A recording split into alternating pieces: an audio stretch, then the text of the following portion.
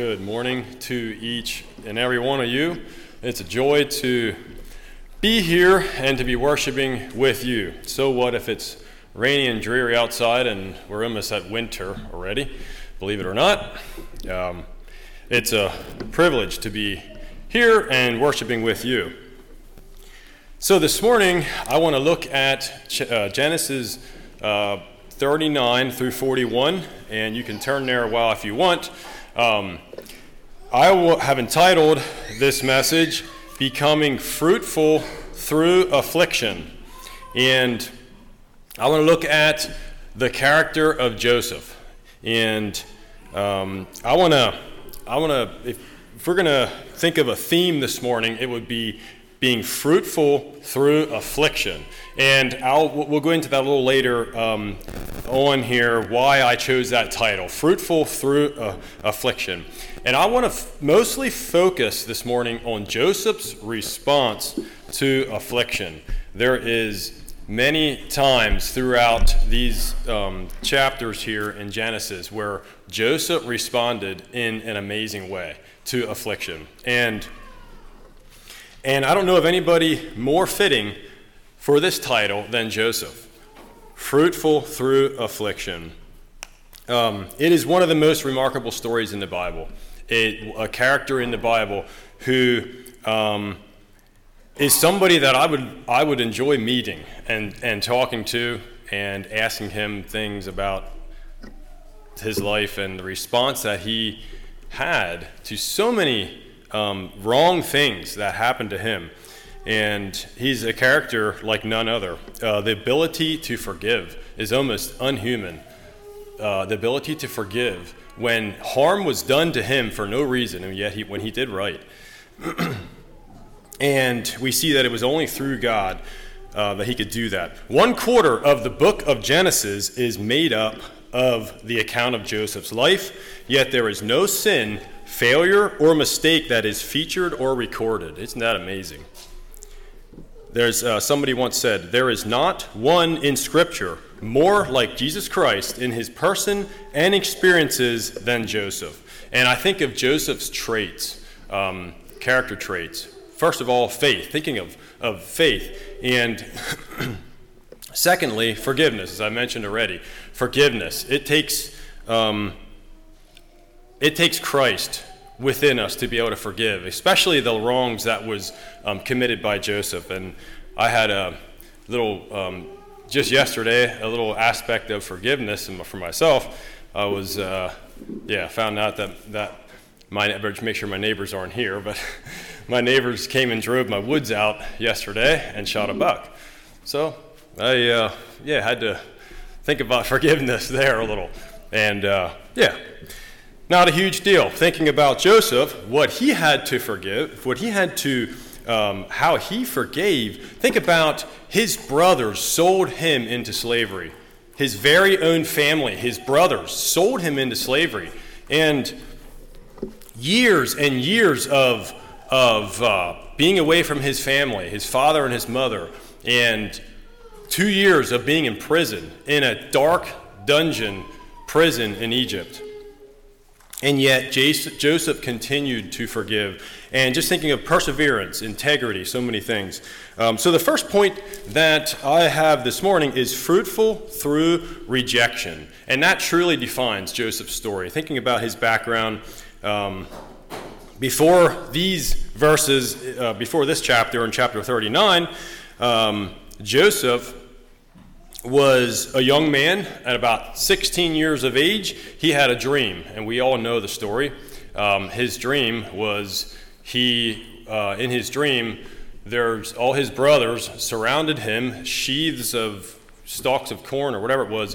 All those stalks bowed down to him. He was in the middle, and everybody was around him, and they all bowed down to him. And I was just thinking about that. His brothers, how would you respond to that if your little brother, I actually have a little brother, Joseph, if he came to me and told me this dream, not sure what I would think of it either. But Joseph, I believe, as a young man, he was just, he was telling what's on his mind. This is his dream that he had, and he can't help that he had this dream, and he's just telling them this dream that he had. And we see his family did not respond in a very good way at all. Even his father and his mother, or his father mentioned something about, what's this? Me and your mother should be bowing down to the earth to you. And he was a little taken back at why, and maybe Joseph could have been a little bit more hush-hush about these dreams that he had. But he was just, expressing himself, getting it off his mind. And we will find out later in his life that when he told his brothers about this dream, I believe it was more powerful because he told this dream to them later in life. When they actually did bow down to him, they would think back and remember that that's right. He had this dream, and we are essentially bowing and pleading to him for food. That's later on in the story of Genesis there. But we see his brothers were so angry.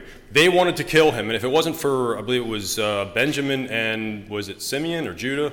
If it wasn't for those two brothers, they probably would have killed him. But there again, God's providence in sparing his life. They threw him into a pit, and we see what happened.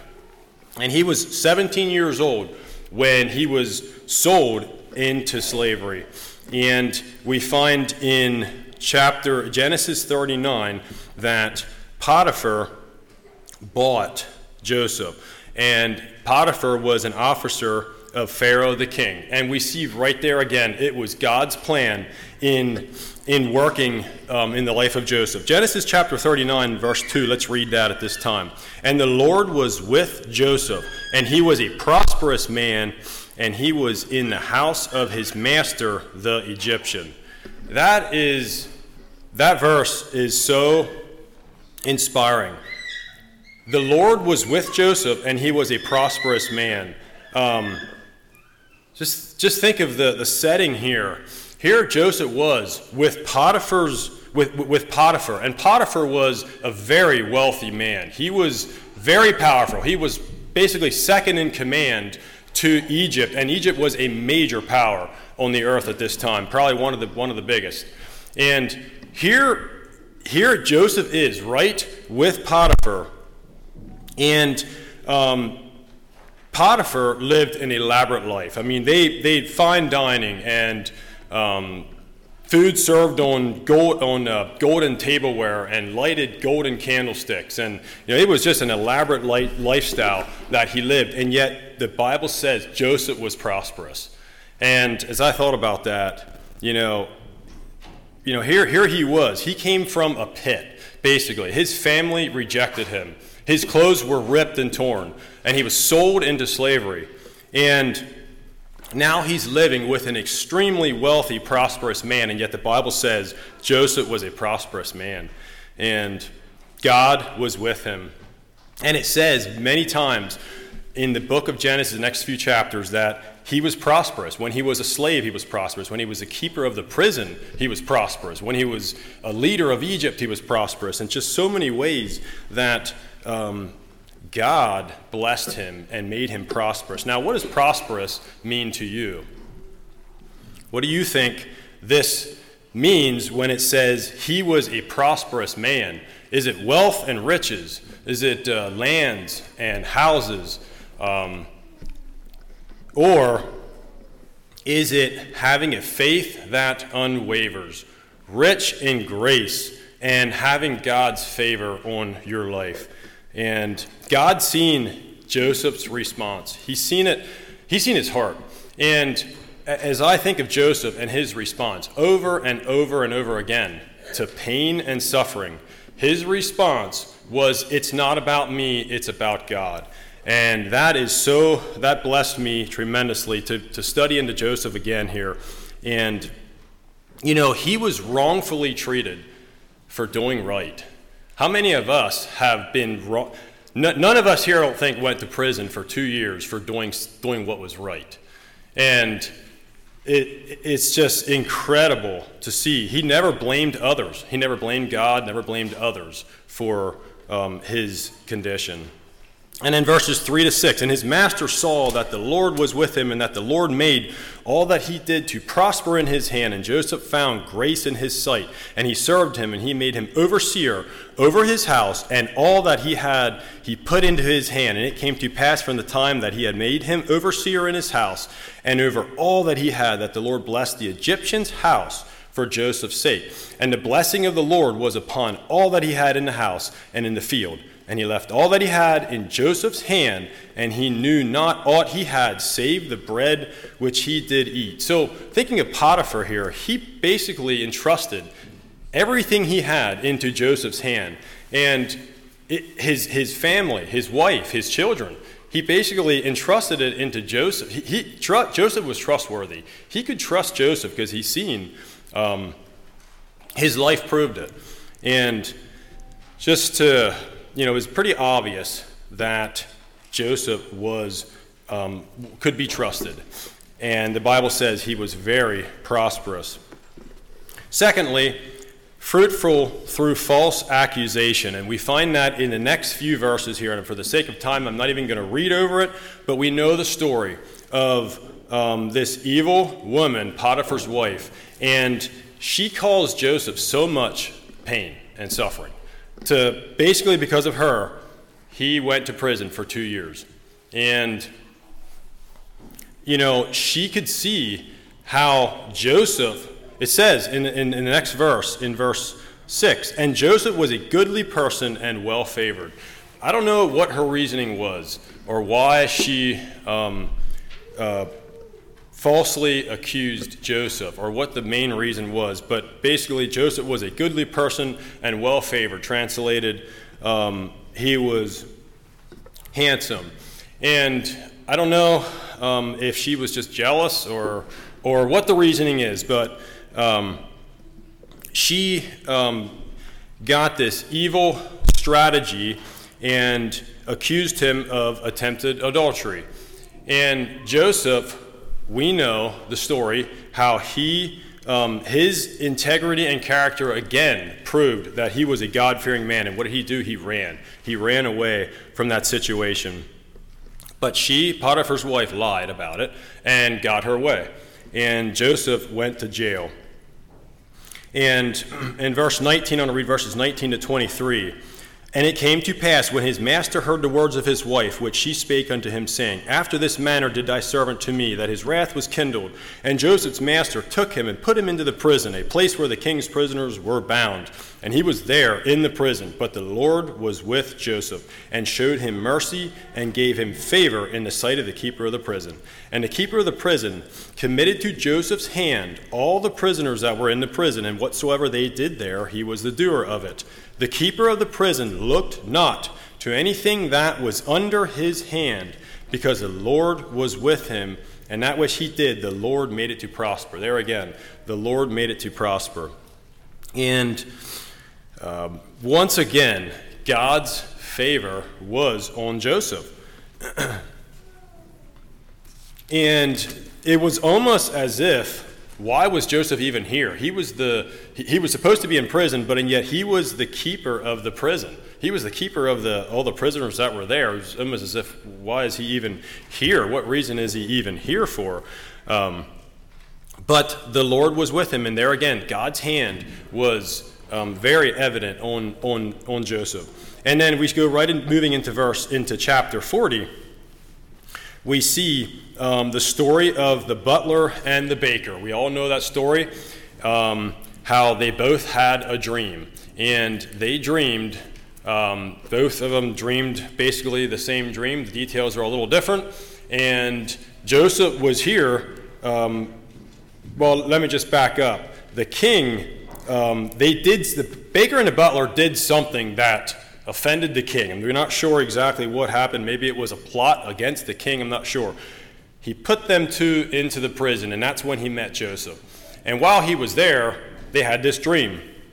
And they explained this dream to Joseph, and in detail, great detail, told them exactly what dream they had.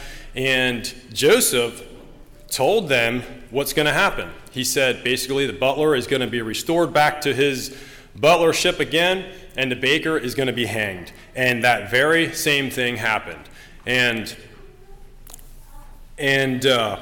So what I want to look at in verse 8 is Joseph's response to when they asked, they said, "Wherefore look ye so sadly today?" And they said unto him, "We have dreamed a dream, and there is no interpreter of it." And Joseph said unto them, "Do not interpretations belong to God? Tell me them, I pray you." And so here again, he gave the credit to God. Do not interpretations belong to God? It's God that is able to interpret dreams. It's not me. It's nothing that I can do. It comes through God. But we all know the story. He told them what's going to happen, and sure enough, it came to pass. And then I just want to skip over to the last. It goes to show in chapter 40 what happened. The butler was restored, the baker was killed, and verse 20. And well, before I get to 23, Joseph told the butler, when you go back into the king, when you get restored back into because he knew he was going to. His interpretation of the dream was the butler is going to be restored. You're going to be a butler again. He told the butler to tell the king, when you get back there, remind Pharaoh of me. Just remember me, and that I'm here, that I'm not really here because I did anything wrong. I was put into this prison, and I didn't do anything wrong. And he said, just remember me. Tell Pharaoh about it, and just mention me. Which most of us would do the same thing. We were sitting in there for 2 years. We went out of here. We didn't do anything wrong. And the verse 23 says, "Yet did not the chief butler remember Joseph, but forgot him." And that is, it's just amazing to me. He forgot him for those 2 years' time, laying down at night to sleep. He remembered the time he had with Joseph. Those dreams were that was an amazing thing. Just tell him exactly what the dream was, and then it came to pass, and he forgot him. How could he forget Joseph for that whole time? But God had a plan in this, and we'll get into that. God had a plan for Joseph through this, and I believe there was a reason that God allowed him to forget. So, brings us to the third point, fruitful through being forgotten. And in verse 41, it says, "And it came to pass at the end of 2 full years," this was for when Joseph was thrown into prison, 2 full years later, that Pharaoh dreamed a dream. So, Joseph here, I can't imagine, he's probably thinking, when he told the butler, go up there and tell Pharaoh that I'm here for no reason, he's probably thinking, I'm going to soon be getting out of here, probably in an hour. I can imagine him telling all the other prisoners that, yep, pretty much in an hour from now or whenever, I'm going to be out of here. And an hour passed, hours passed, and then a whole day passed. And he's thinking, well, I should be getting out of here now, I think. Probably the next day, they'll come down, have a trial, and I can get tried, and I can get out of here. Well, a day passed.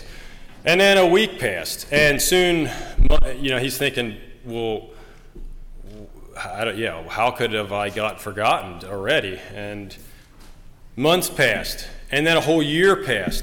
And, Joseph was probably losing hope. I mean, I can't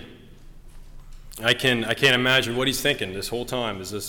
And then 2 years later, Pharaoh had a dream. And Pharaoh, after he had this dream, he rounded up all his magicians, all his wise men, every top official, I believe, in the kingdom of Egypt. Because he surrounded himself with all the best, I'm sure. As the leader of Egypt, he was surrounded by good officials and people that could run a nation. So he rounded all these people up, and nobody could tell them this dream. Nobody. And I can imagine this butler right there. He was there when they had this meeting, and Joseph and Pharaoh's trying to figure out what this dream means. And the butler, just like that, he remembered. 2 years later, he thought of it. You know what? That's right. There was that young Hebrew boy back in the prison, and he told us a dream. I dreamed a dream, and the baker, remember the baker that you killed? We both had a dream, and this young Hebrew guy, he told us the meaning of that dream, and it came to pass. I can't believe I didn't remember that. And that was 2 years later. He's remembering back that this dream that he had came true. And he's thinking, and so Pharaoh hears this. Well, by all means, get him here. We need him here now. And it says they rushed. It says in verse, not sure which verse it is, but they rushed him there. They said they cleaned him up and shaved him and brought him, and they brought him in. And we know the story of this dream. It was a very bizarre dream that he told Joseph that he had. It was 7 cows, 7 thin, skinny cows came up out of the riverbank and ate the 7 fat cows. And after they ate them, they didn't even look different than what they were before. And there was 7 ears of corn, 7 stalks of corn, thin stalks that devoured all the good stalks of corn. And it was just a very bizarre dream. And I want to look in verse 16, Joseph's response. This is just one of the amazing verses in this chapter. And Joseph answered Pharaoh, saying, "It is not me. God shall give Pharaoh an answer of peace." Joseph here, he could have made a name for himself at this time. He could interpret dreams, and he basically said, "It's not me." It's amazing to me. Joseph could have said, "I'll interpret this dream, but I want to get out of the prison. I'll tell you the dream and I'll give you the interpretation, but please just do me a favor and get me out of prison." He didn't say that. His response was, "It's not me, it's God." And there's so many other things that he could have said in his response to Pharaoh.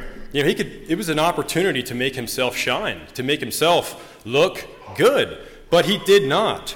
And, an hour ago, he was sitting in a dark, I don't know if it was an hour or if it was a few hours, he was sitting in a dark prison. And he's probably thinking that he's going to interpret this dream and then he's going to go back to jail.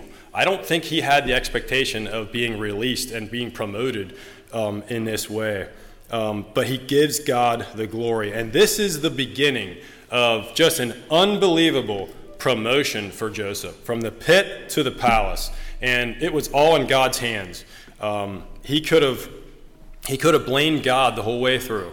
Here I did the right thing the whole way through, and look what has become of me, sitting in jail. And but it was basically 15 years had passed now from when Joseph came to Egypt, or when he came to Egypt. And in chapter 40, I want to look at verses 25. Okay, Pharaoh had just told him the dream, and and then verse 25, and Joseph said unto Pharaoh, "The dream of Pharaoh is one. God hath showed Pharaoh what he is about to do. The 7 good kine are 7 years, and the 7 good ears are 7 years. The dream is one. And the 7 thin and ill-favored kine that came up after them are 7 years, and the 7 empty ears blasted with the east wind shall be 7 years of famine. This is the thing which I have spoken unto Pharaoh. What God is about to do, he showeth unto Pharaoh. Behold, there come 7 years of great plenty throughout all the land of Egypt, and there shall arise after them 7 years of famine, and all the plenty shall be forgotten in the land of Egypt, and the famine shall consume the land. and the plenty shall not be known in the land by reason of that famine following, for it shall be very grievous. And for that the dream was doubled unto Pharaoh twice. It is because the thing is established by God, and God will shortly bring it to pass. And, Joseph says here that Pharaoh, where does it say? God has showed Pharaoh. God has showed Pharaoh. And I don't think he was promoting himself when he mentioned I don't think he was at all thinking about himself coming to be the one, to be the leader. And then I want to read verses 33 to 36. And this is Joseph's response. This is the heart of the message right here. Now therefore let Pharaoh look out a man discreet and wise, and set him over the land of Egypt. Let Pharaoh do this, and let him appoint officers over the land, and take up the 5th part of the land of Egypt in the 7 plenteous years, and let them gather all the food of those good years that come, and lay up corn under the hand of Pharaoh, and let them keep food in the cities, and that food shall be for store to the land against the 7 years of famine which shall be in the land of Egypt, that the land perish not through the famine. So Joseph here applied knowledge to wisdom. Joseph applied knowledge to wisdom. And, he was basically looking out for the people of Egypt. He could have said, he could have told Pharaoh what the dream meant, and then just now he's going back to jail. But he took the knowledge that he had, his experience through the years of leadership, and just the experience of his experiences. He took that knowledge and applied it to wisdom, and said what needs to be done. And I don't just imagine him saying, take 20%. Because it says the 5th part of the land of Egypt in the 7 plenteous years. So basically set aside that 20% and store it up for 7 years. How did he know what 20%, that it needs to be 20%? He took the amount of people in Egypt and figured that's got to be that 20%. Just like that, his response, 20%. And, Joseph was taking that knowledge that he had and applying it to wisdom. And, he said here, it's going to be bad. And we know that it's going to be bad because later on it mentions people bringing their animals to Egypt, selling their animals for bread. It was that bad of a famine. And then when their animals were all sold and their bread was gone, they actually sold themselves and their land. They sold themselves and their land for bread. It was so bad. And Joseph predicted all of this. And so here when he says, let Pharaoh set up a man. So he wasn't thinking of himself. He says, he's putting it on Pharaoh. You got to do this. And Pharaoh, there was an aspect of, Pharaoh had to submit to the messenger of God. Joseph was God's messenger. So I do give credit to Pharaoh here because he basically had to submit to the messenger of God. Is this what you're going to do? Or he could have said, me and my guys here, we can take care of it. We don't need that. Thanks for the interpretation, but we can take care of it. Or was he going to submit to what Joseph and to what God was telling him through Joseph?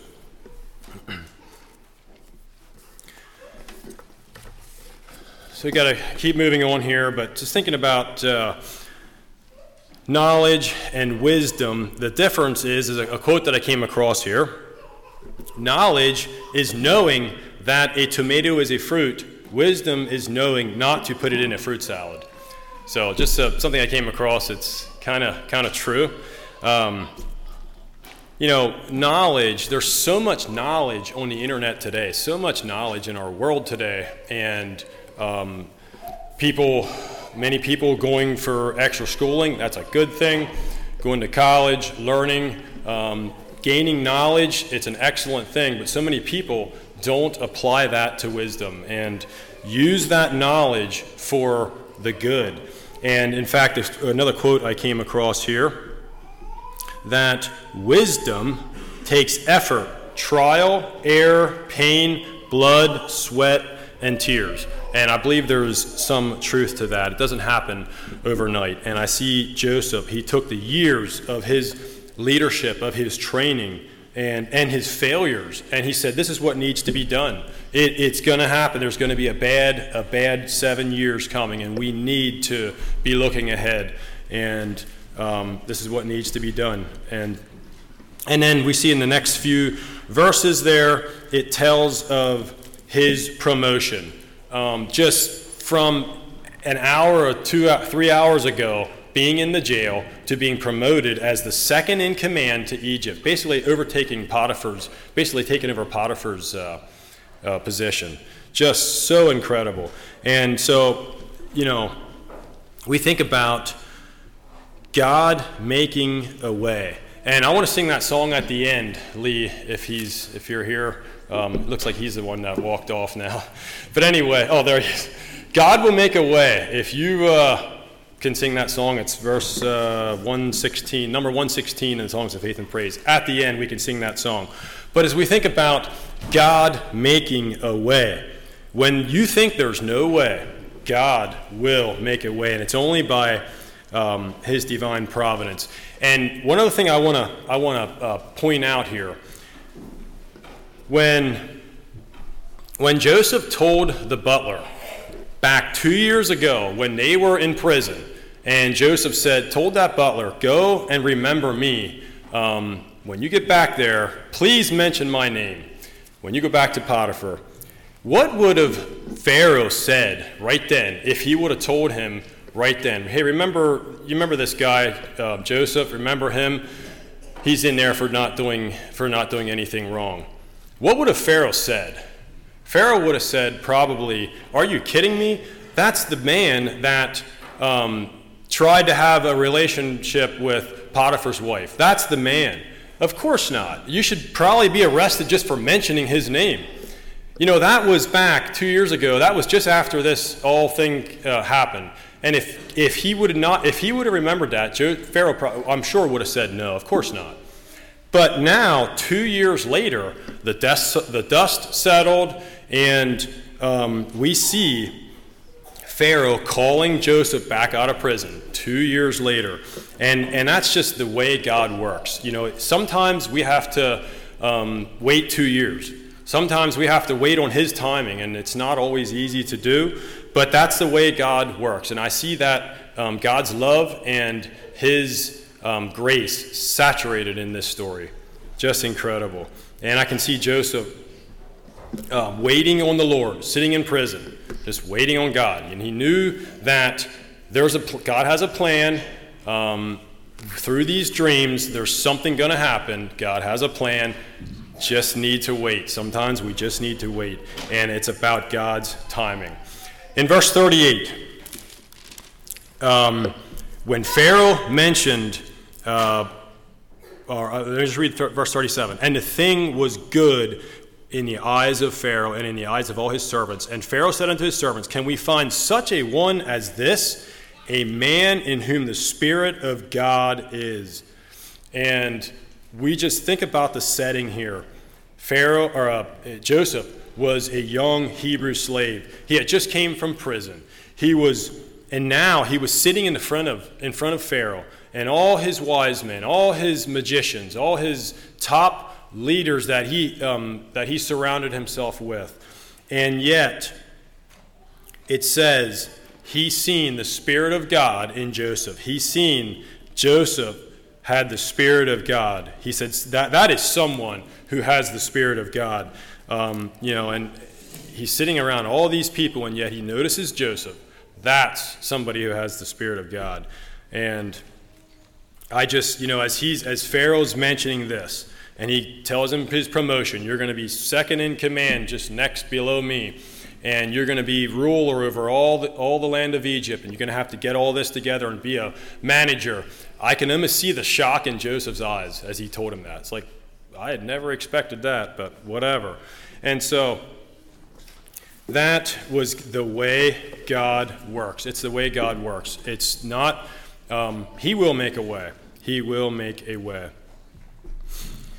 And moving on, in the next, I want to just look at verses 47 and 49. It just speaks of the tremendous plenty that was in the land of Egypt. And in the 7 plenteous years the earth brought forth by handfuls. And he gathered up all the food of the 7 years which were in the land of Egypt, and laid up the food in the cities, the food of the field, which was round about every city, laid he up in the same. And Joseph gathered corn as the sand of the sea, very much, until he left numbering, for it was without number. It was just a blowout harvest. But what we need to think here is there had to be an organization. Somebody had to plant the seed. Somebody had to cultivate the seed. Somebody had to harvest the seed. It all had to take place. There was a tremendous harvest, but there was organization there that needed to take place. And we see Joseph, every city he laid up the same. Take notice to that. He came from a family that there was favoritism. His father loved him more, the Bible says. He favored him more. And yet, when it came to his leadership and organization here, it says he laid up the same in every city. He didn't say, okay, this is my city, I want to have double the amount of this city over here. No, he spread it all out. It was a level playing field. And just something that stuck out to me here. In conclusion, looks like time's getting away. This is the key verse right here. Chapter 41, verse 52 says this. And the name of the second he called Ephraim. Speaking of his second son Ephraim. The last part of the verse. For God hath caused me to be fruitful in the land of my affliction. That's a key verse that we need to remember. That's the takeaway verse. That's the takeaway that I want us to remember this morning. God caused me to be fruitful in the land of my affliction. He gives God the credit for him being fruitful in the land of his affliction. And if for somebody that went through a lot of affliction in life, it was Joseph. And, he could have gotten bitter. He had every reason to be bitter for his events that took place in his life, his whole life. Every reason to be bitter, but he did not. And instead he chose forgiveness. He chose humility. And it is such a powerful story for each one of us. And I see a man who sees the needs of others, and he uses God's wisdom to provide and to bless others by the wisdom that God has given him. God caused me to be fruitful in the land of my affliction. And the last few verses there, people came to Pharaoh. I need bread, bad. My family's starving. People came to Pharaoh, and Pharaoh, what did Pharaoh do? He said, go over to Joseph. He's got it. Joseph is in charge of this. In fact, Pharaoh depended on Joseph at this time. Joseph had it all figured out. And, this morning, the takeaway that I want us to remember or think about this morning is, how can we turn affliction into fruit bearing? How can we do that? And as I think about the life of Joseph, bitterness and anger was not in his vocabulary. As hard as it is to go through affliction, so many times we want to think of ourselves, and that's natural. We think of, why are we going through this? And yet, Joseph did not turn to bitterness and anger. And over again, he said, it's not me, it's about God. And I'm here to say this morning, God will make a way, especially when there seems to be no way. And when life gives you lemons, make lemonade. And so, it's so easy, as I said before, to focus on ourselves when affliction happens. And that's the natural thing to do.